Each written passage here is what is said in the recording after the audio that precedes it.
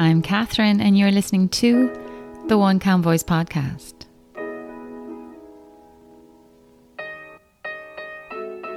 Hello there, everybody, and you're very welcome along once again this week. I hope that you are safe and well, and I hope that those whom you love are likewise safe and well. We're back again for another week.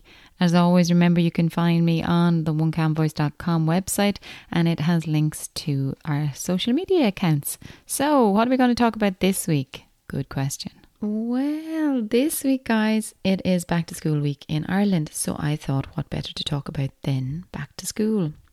Now, I know that you're probably overawed with how much chat there is about going back to school, what the new school environment is going to look like, how are our children going to manage with what's happening for them, what exactly is happening.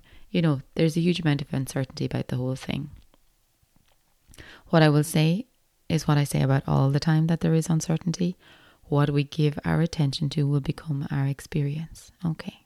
So we can either choose to focus upon all of the uncertainty, or we can choose to focus on what is certain. Okay. Now, as you know, there's not very much in our life that is certain. You know, what's that famous quote from Jack Black? Not Jack Black. What's that movie? Meet Joe Black. That's it. Right. The only thing that is certain in our lives is death and taxes. Which reminds me, I haven't watched that movie in years. Maybe I will watch it this weekend. Anyway, back to the topic at hand. So, for me, if you are looking for a difficulty, you will find one. That is without doubt certain, okay? Because what we give our attention to becomes our experience. You know, and some people will say, where your attention flows, energy goes. You know, that might be a little bit too abstract for some people, but certainly if you're looking for a difficulty, you will find one. But as you know, then the opposite is also true. The converse of that is also true, that if you're looking for something positive, you will find one. But of course, the difference between people looking at things positively and people looking at things negatively is that we actually, as a race, really enjoy looking at the negative stuff. Yes, we do. We love the blame game. We love to, find fault. I don't know what that is about our nature at the moment, but people love to find fault. And so you might even be in a WhatsApp group now with other parents, or you might be, I'm in a lovely WhatsApp group with parents, just for the record. Okay, it's not about us, all right? But, you know, you might find that, some people, quite unwittingly, I don't think that they mean to be quite so negative about it, but they mightn't realize that their attention is focused upon the negative. And if it is focused upon the negative, all you're going to see is the negative. You're not leaving enough space for you to see the positive. Okay. Now remember, like what I said last week, when it comes to how we think and how we live our lives, and indeed how we experience our lives, a lot depends on our perspective. Okay, and resiliency, just like I mentioned last week, relies upon our ability to be aware of how we're thinking. Not just what we're thinking, but how we're thinking. So if we realize, oh crap, I'm looking at the negative here, or I'm actually actively seeking a problem with this plan, then for sure what you're going to find is a problem. Whereas, like I've already said, the opposite is also true. If you're looking for a solution, or if you're looking for something positive, you will find it as well. Now, I don't know if you have children. I have. And one cry in my house is often, "Mom, have you seen my coat? Have you seen my shoes? Have you seen my bag?" And I will say, no, but I'm sure it is in your room or in your wardrobe or wherever the appropriate place might be. And they will say, "I can't see it." But I know for a fact that they're not focused upon finding it, because they know, "Oh, sure, Mom will know where that is. I'll just ask her, she'll find it for me." You know, whereas, and I say that to them all the time, I said, you're not looking to find it. If you need to really find it, you need to focus your attention and think to yourself, right, I'm going to find this, and then they will find it. Okay, right. So maybe I'm gone a little bit off topic, but that is what I mean by giving your attention to something. What you give your attention to becomes your experience. So how is this even appropriate or applicable to our return to school? Because this year our return to school is very different. Okay, and lots of people are worried, and parents are worried about the return to school. What I will say is to try and offer a little bit of stability to ourselves and to our children about the return to school is to try and focus upon the things that haven't changed. Okay. Now, what hasn't changed? Well, wake up time in my house hasn't changed. More often than not, breakfast kind of won't have changed. They'll have the same things that they usually have for their breakfast. The journey to school has not changed. Now, this year, none of my children are starting new schools. So I will come to children that are starting new schools in a moment. So the journey even making sure that we're getting out in the car at a certain time and getting all of the bags in the boot. Well, we won't have bags initially, but getting our stuff and ourselves in the car, the journey then to school, it hasn't changed. We're still traveling the same road that we always traveled. That hasn't changed. The school building that we're approaching, that hasn't changed. The friends, the majority of the friends in our classrooms will not have changed. Like even if how we interact or the space that we need to keep between ourselves and our friends, I'm talking about from the child's perspective, even if that has changed, the faces and the personalities of our friends remain the same. Okay. Now we might have a new teacher, but it's probably a teacher that we know already from the school. And if it isn't a teacher that we know from the school, we know ourselves that we have adjusted to new teachers in the past. So the process of readjustment to a new teacher isn't something that is new for us. It is something that we have done before. Okay, so that's a constant. We have done that before and we know that we can do it again. It just takes a little bit of time. Now, when it comes to, and so I would focus on all of those things with my children.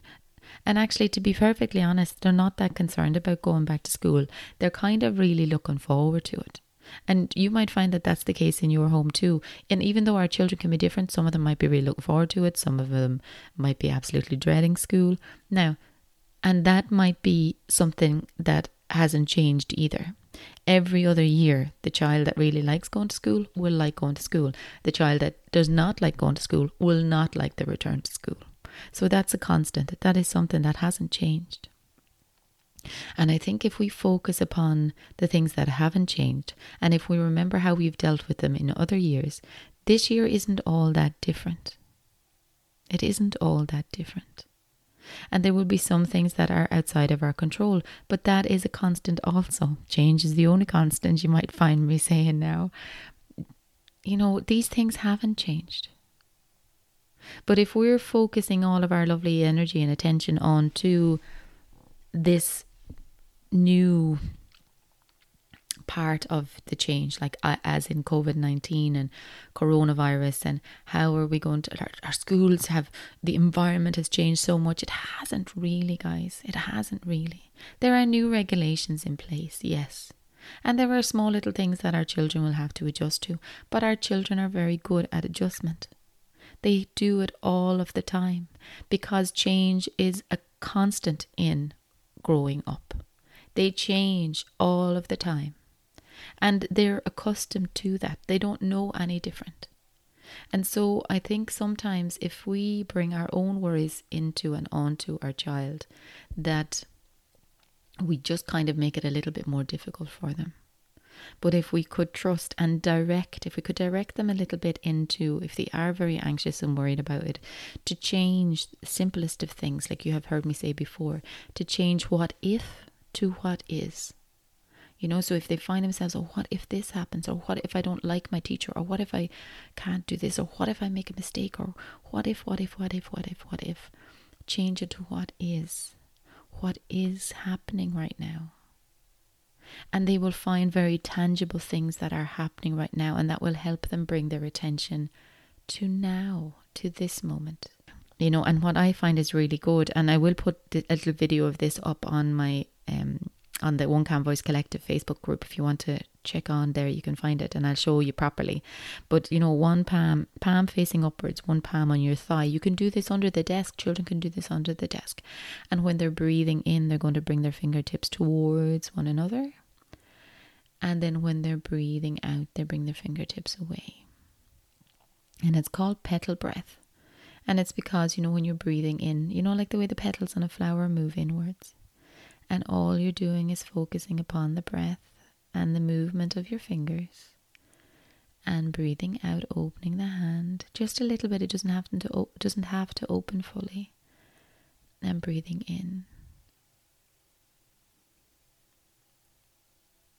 And then breathing out, let the fingertips move away from one another. The fingertips don't have to touch, guys. You'll know that yourself. Breathing in. And your fingertips are moving gently towards one another. And breathing out. Fingertips moving away. Breathing in, fingertips towards one another.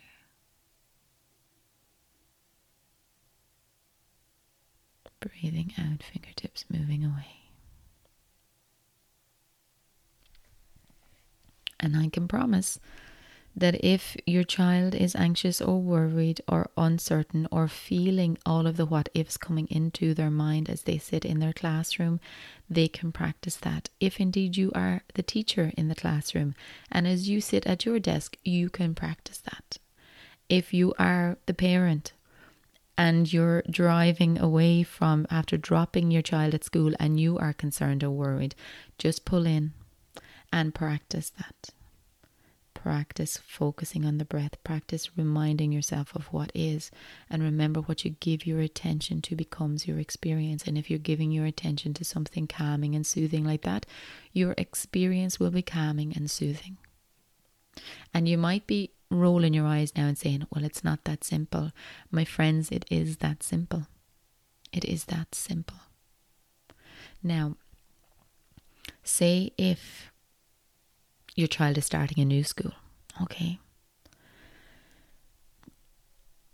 You might have experienced yourself if you have older children who have already started second level or indeed third level. And there's a massive adjustment. It's a massive adjustment. I know that for some children, they will settle in after a couple of weeks. Some children will seem fine for a couple of weeks and then maybe week 4 or week 5, they have what looks like a meltdown, okay? Because all of this pressure and emotion just comes flowing out of them. They can't hold it anymore and they burst. That's normal. Okay, it happens to lots and lots of children. Some children might find that they need until after the midterm break before they feel settled in school. Some children need until January. That's okay. Each child needs what they need. And maybe as a parent and as a guide for your child who's starting secondary school, it might be wise to be a little bit prepared for that. Now, not to preempt it, not to say to your child, you won't feel right in school until January. Just say that, this is a big adjustment. It's a new environment. There's lots of new things happening. There's lots of new spaces to get used to. There's lots of unfamiliar sounds, just a lot of newness. And that would be the case with or without coronavirus. So if your child is anxious or cranky when you collect them from school or just not themselves, don't put it all down to the fact that coronavirus is a factor now in going to school. Okay, children that are adjusting to a new school environment take time.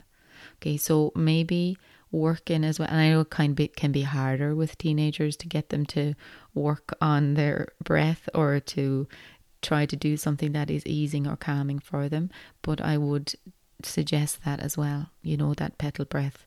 It is something that they can practice in the classroom and nobody needs to know that that's what they're doing.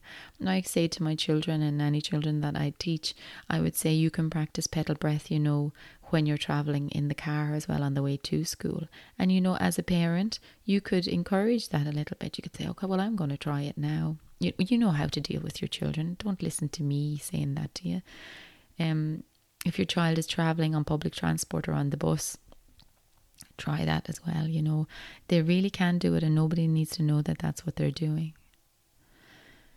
So that's a really proactive step that you can take to try and help you manage how you feel about the change in the return to school.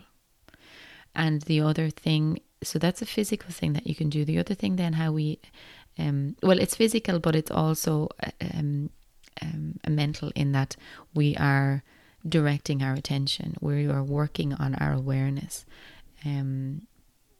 And we're trying to hold our attention and awareness on both our breath and the movement of our hand.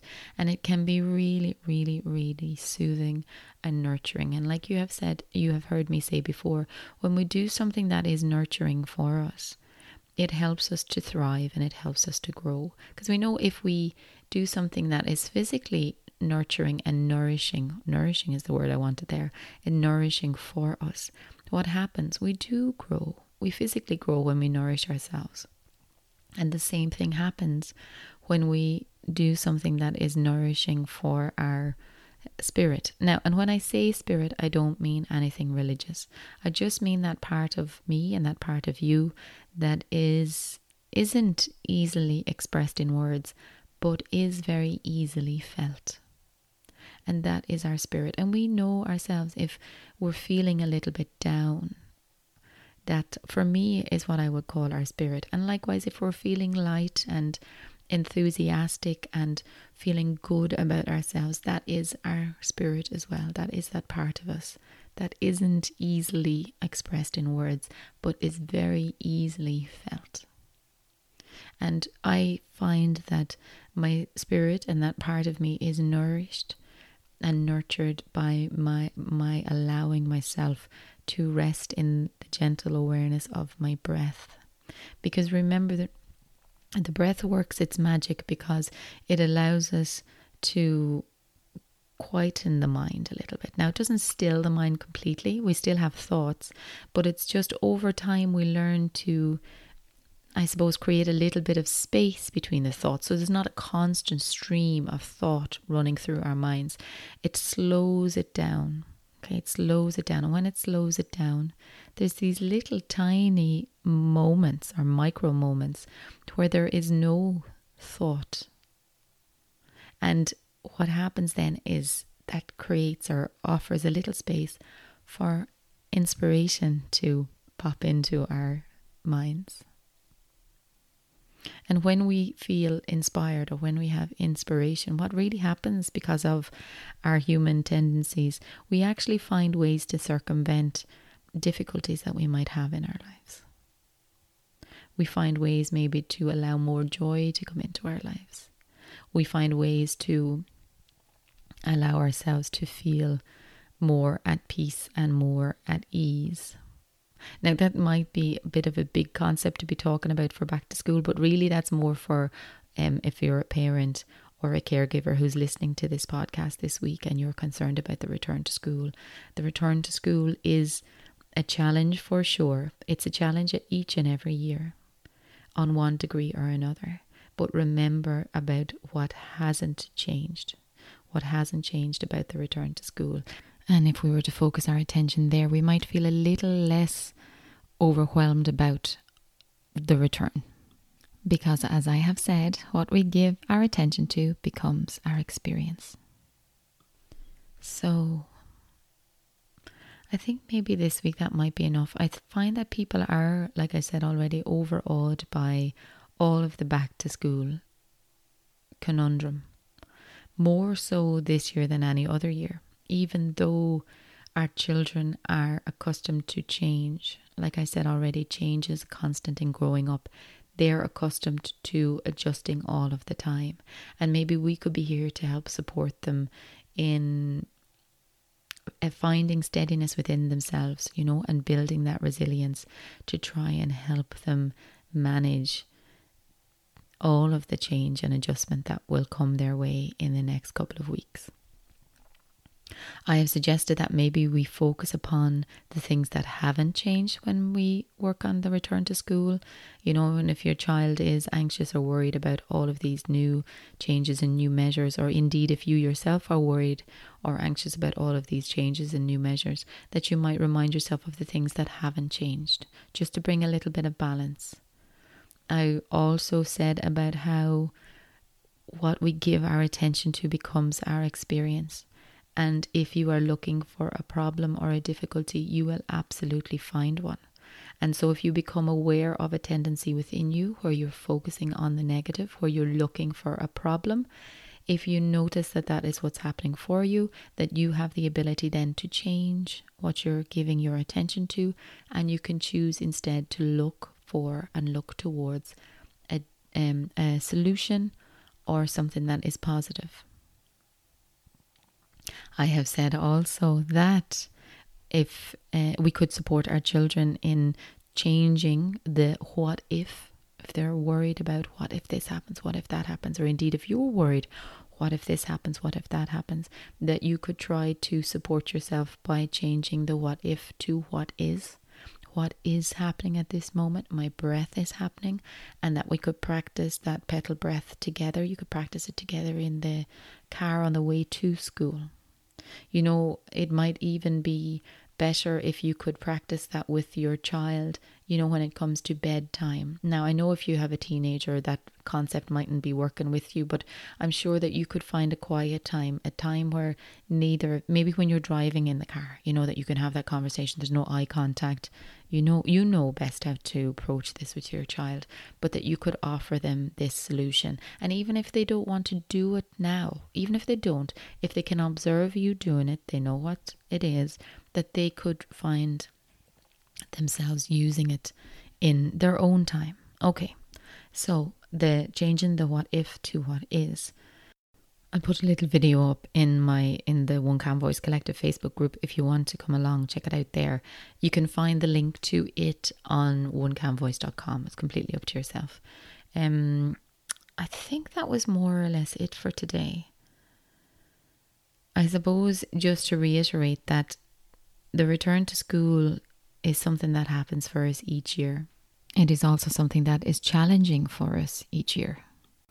But I suppose that this year, because there's a huge focus on these new measures and living with coronavirus and how uncertain that is, it can kind of feel somewhat that our freedom and our children's freedom is being restricted, that they're not going to have the same freedom that they have had in other years.